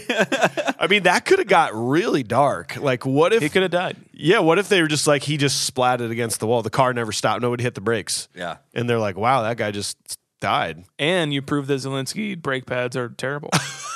All on national They television. literally don't say We got lies. We did it. it. We got it. We win. Speaking of which, they find out all these things about the Barishes, right? About Paul and Beverly, and he's like, they lied to my dad. He lied to my dad, and he's like, they've got all this evidence now, and why did he feel the need that he's got to put on a show with like the road flares? Like, all you have to do, I think, at this point is walk in, and I know there's security there and everything, but you could have maybe made a phone call, be like, hey, I need to speak to Mr. Rittenauer. Like, No I don't know. cell phones. They couldn't have called anybody in the boardroom. Shit. I'm just saying, like, there's pay phones. There's like, hey, I need to speak to so and so. There's got to be something else they could have done other than road flares and a watch. Maybe Michelle's cop brother could have showed up and escorted them Yeah. in the building. How about that? How did she get all the details like on the piece of paper? He brought them to her. Yeah, fax. Yeah. Fax machine, I bet. Oh, it was a fax. Pager. Yeah, it's a pager. Yeah, pager. Somebody up there had a pager. Yeah, Got I mean, come on, like, Hey, did somebody page me from this number? Who's this? who is this? You up? You call me asshole. I imagine that conversation happened a lot in this time. You called me asshole. But yeah, I think the road flares thing, although funny, it seemed like almost unnecessary to a point. Like, oh wait, I just fixed this for myself. He had to get the news crew. Oh, had to get the news crew. I just realized that. I'm sorry, I just blew up my whole thing. Right. That makes sense actually now. The 2 security guards at the bank just like, yeah, he's a big guy. He had a huge gun and he hit me in the head. With a hammer. With a hammer. Several times. I had to give him my gun. Those are the type of roles I wish like AJ would be. Exactly. Like you just need a role in a movie just where that's you, man. Just going, yeah. All right, I don't know. After being hit in the head many times with a hammer, I had to give him my gun. So all is saved, and we get another dingy joke, and Tommy Boy gets his wind and sails away, and it's just what that reviewer was ending. saying though. It is a nice ending. Like it's very cheesy. Like I gotta say, I'm not a huge fan of the music in this movie.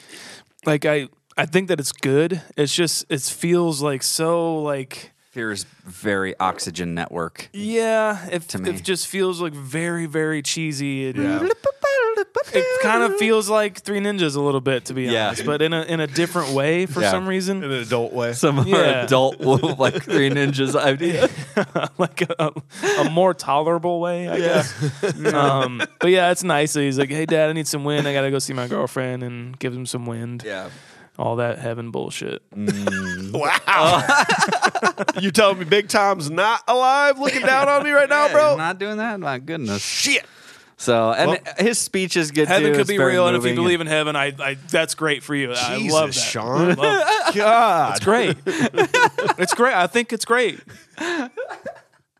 So why am I getting in trouble again? And you're driving along. You're driving along. I'm never not going to say that. That's just going to be our segue from here on out. What am I on? A segue. Driving along and driving along. If somebody says something that's like, okay, we're going to move on. And we're driving along. Continue, JJ. This is the last thought. They're just saying, like, it is. It actually, the movie caps off really well. This is obviously some sort of coming of age, like, story that we're being told, and I think it finishes really well. I love the little jokes played in. He points at Richard's hair again. And I think it's very funny. It's a very, like, moving little speech he gives. And then, we've got the end where he talks to his dad, and then it's again, I think this is like we finally got to see some Chris Farley acting chops, not just him being a physical guy, you know. And so that's why I really appreciated that this time around for sure. Definitely. Well, we stripped all the nostalgia. We've looked at it with a critical modern eye to see if it still moves us. AJ, what'd you think about it this time? What's your rating? I think it's great, man. I really do enjoy the movie. I'm more than happy to watch it again. You know, I will say this. If you're going to go and watch this and rent this, there is an option for standard definition. Smash that button. Okay. Standard definition is the way to watch these types of movies. The 90s, if you can watch those movies in standard def, it gives you a little bit more of that. It's like watching digital VHS. Yeah. You know? It instantly brings me back to like popping it in a VHS. Yeah. And so it's a little fuzzier, it's a little warmer, you know what I mean? And so I highly recommend that. And it costs you, save you $1 or $2. You know, call collect. So I love the movie though. It was a really fun rewatching it. I wasn't bored at any point necessarily, and I'm not like laughing my ass off like I was as a kid. So, but that being said, I believe I was in an 8.4. I'm going to give this an 8 straight up. Nice. 8 straight up for the age. Sean, what do you got, man? Yeah, I agree with AJ. Like, I don't laugh out loud like I did when I was a little kid, probably. There are certain moments where I'm just like, God damn, that's funny. Yeah. And I do laugh. But, yeah, I think I like that it's a road movie. I love road movies, and it's a buddy movie. And I love those kinds of movies like Planes, Trains, and Automobiles. It's totally a throwback to that, it seems. And yeah, it's a fine movie. I would definitely watch it again when it's on, or when people are going to be watching it in a group or something like that. I'm gonna say I'm a straight up 6. Straight up 6er for Sean. For me, like it was an absolute laugh out loud for me. Like I hadn't seen this in maybe a decade, and it was just like I knew all the lines, yet it still made me laugh out loud. I had a couple whiskeys when I was watching, but it still made me laugh out loud. Like this is the best Chris Farley movie. Unfortunately, we didn't get a ton of them, but this is his best thing that he's ever done. I think so. In my opinion. It's because it's this long form thing, and it's unfortunately he died 2 years later. I like to envision him as when we talked about in 51st Dates, like he's just Callahan Auto took over the world and he's killing it and loving life, and he's got Tom Callahan the fourth that in his life. On the wall. I like to picture that is really what happened. So I'm just down a little bit, man. Like I'm a 7.9. I think this movie is fantastic. And it's easy to like, well, it's not critically acclaimed. Like it's just a great movie. It's a fun one. So our executive producer Josh Miller from Patreon, aka Douglas Bubble Trousers, here's what he said for his critical rewatch. Upon rewatch, I guess I didn't realize how many quotes I still use to this day. My favorite being, "It doesn't hurt so much here or here, but right about here." And even to this day, where it might not be word for word quotes, I'll say and act in the same manner as Chris Farley Tommy. When you get right down to it, I think he really just played himself. Trying to take away the nostalgia for this one is tough, but even when I do, the movie holds up great. It was never made to be more than it was. The jokes are mostly timeless. We lost a treasure with the death of Chris Farley, this movie being his best as a main character with just a ton of great supporting characters. David Spade, who's always been good. These two guys paired together was gold. Towards the end of the movie, after the car had been trashed and they used cardboard to cover the missing door, they use a marker to draw a door handle on the outside. I like the dog gate too. Yeah, it's fucking hilarious. Yes. Long story short, this movie is infinitely rewatchable. While I still love the movie, some of the flaws are slightly more annoying, but only hurts the score a bit. My nostalgia score, 8.1. That takes us for a 7.5 group wide, which you'll be happy to know is just right around in the middle right there. That is tied with Mighty Ducks. And I feel like that's pretty great. I feel like that's pretty good. I like that. I think me and Mr. Douglas Bubble Trousers, I think we're on the same page. I think me and you have a connection, my friend. Some sort of symbiosis. I'm going to make this official that if anybody here fucks up, we're replacing him with Douglas Bubble Trousers. Yeah, so there you go. So that way we're going to, make yourself irreplaceable, okay? Yeah. Yeah. Okay. Oh, shit. Jesus. Oh, damn it. Jesus. That goes for myself, too. Yeah. More heaven jokes, I guess. Hey, you're driving along. Oh, we hope you enjoyed the episode. Thanks for being here. Tune in next Wednesday. We were going to tackle a big one for us. This is a very, very big one. We've been talking about this since day one, and it was chosen directly by Patreon top tier members, The Big Lebowski. Ooh. After that, we're going to deep dive into the amazing year of 1985, which was unreal. Yeah. And we're all picking our individual top 5 movies from that year. If you're new to the podcast, go back in time. This time last year, Mortal Kombat dropped. Oh, fun. We had a lot of fun with that. People realized how much I hate the Mortal Kombat theme song. and now it's our theme song. And now it's ours. The only episode we recorded twice. Yeah, that's true. Oh, my God. I forgot. Thanks for the reminder, Sean. Yeah, Sean. Wow. You're driving along. You're driving along. All right, thanks for listening, guys. Please stay in touch with us by following on all of our social media platforms at Confused Breakfast on Instagram, Facebook, and TikTok, and Confused Be Fast on Twitter. Make sure to subscribe to our podcast and leave a review on the podcast platform of your choice right now. Also, we have merch. You know you want to rep the Confused Breakfast in public. Mugs, stickers, shirts, all kinds of goodies. Go to confusedbreakfast.com for a direct link. And don't forget about our voicemail number, 319-804-9596. Links to everything you could ever need from us are in the show notes or at confusedbreakfast.com. This includes a way to follow all of us individually and our personal projects that we want you to check out. Mission of the day, tell your friends about us. We'll see you next time. Goodbye. Bye.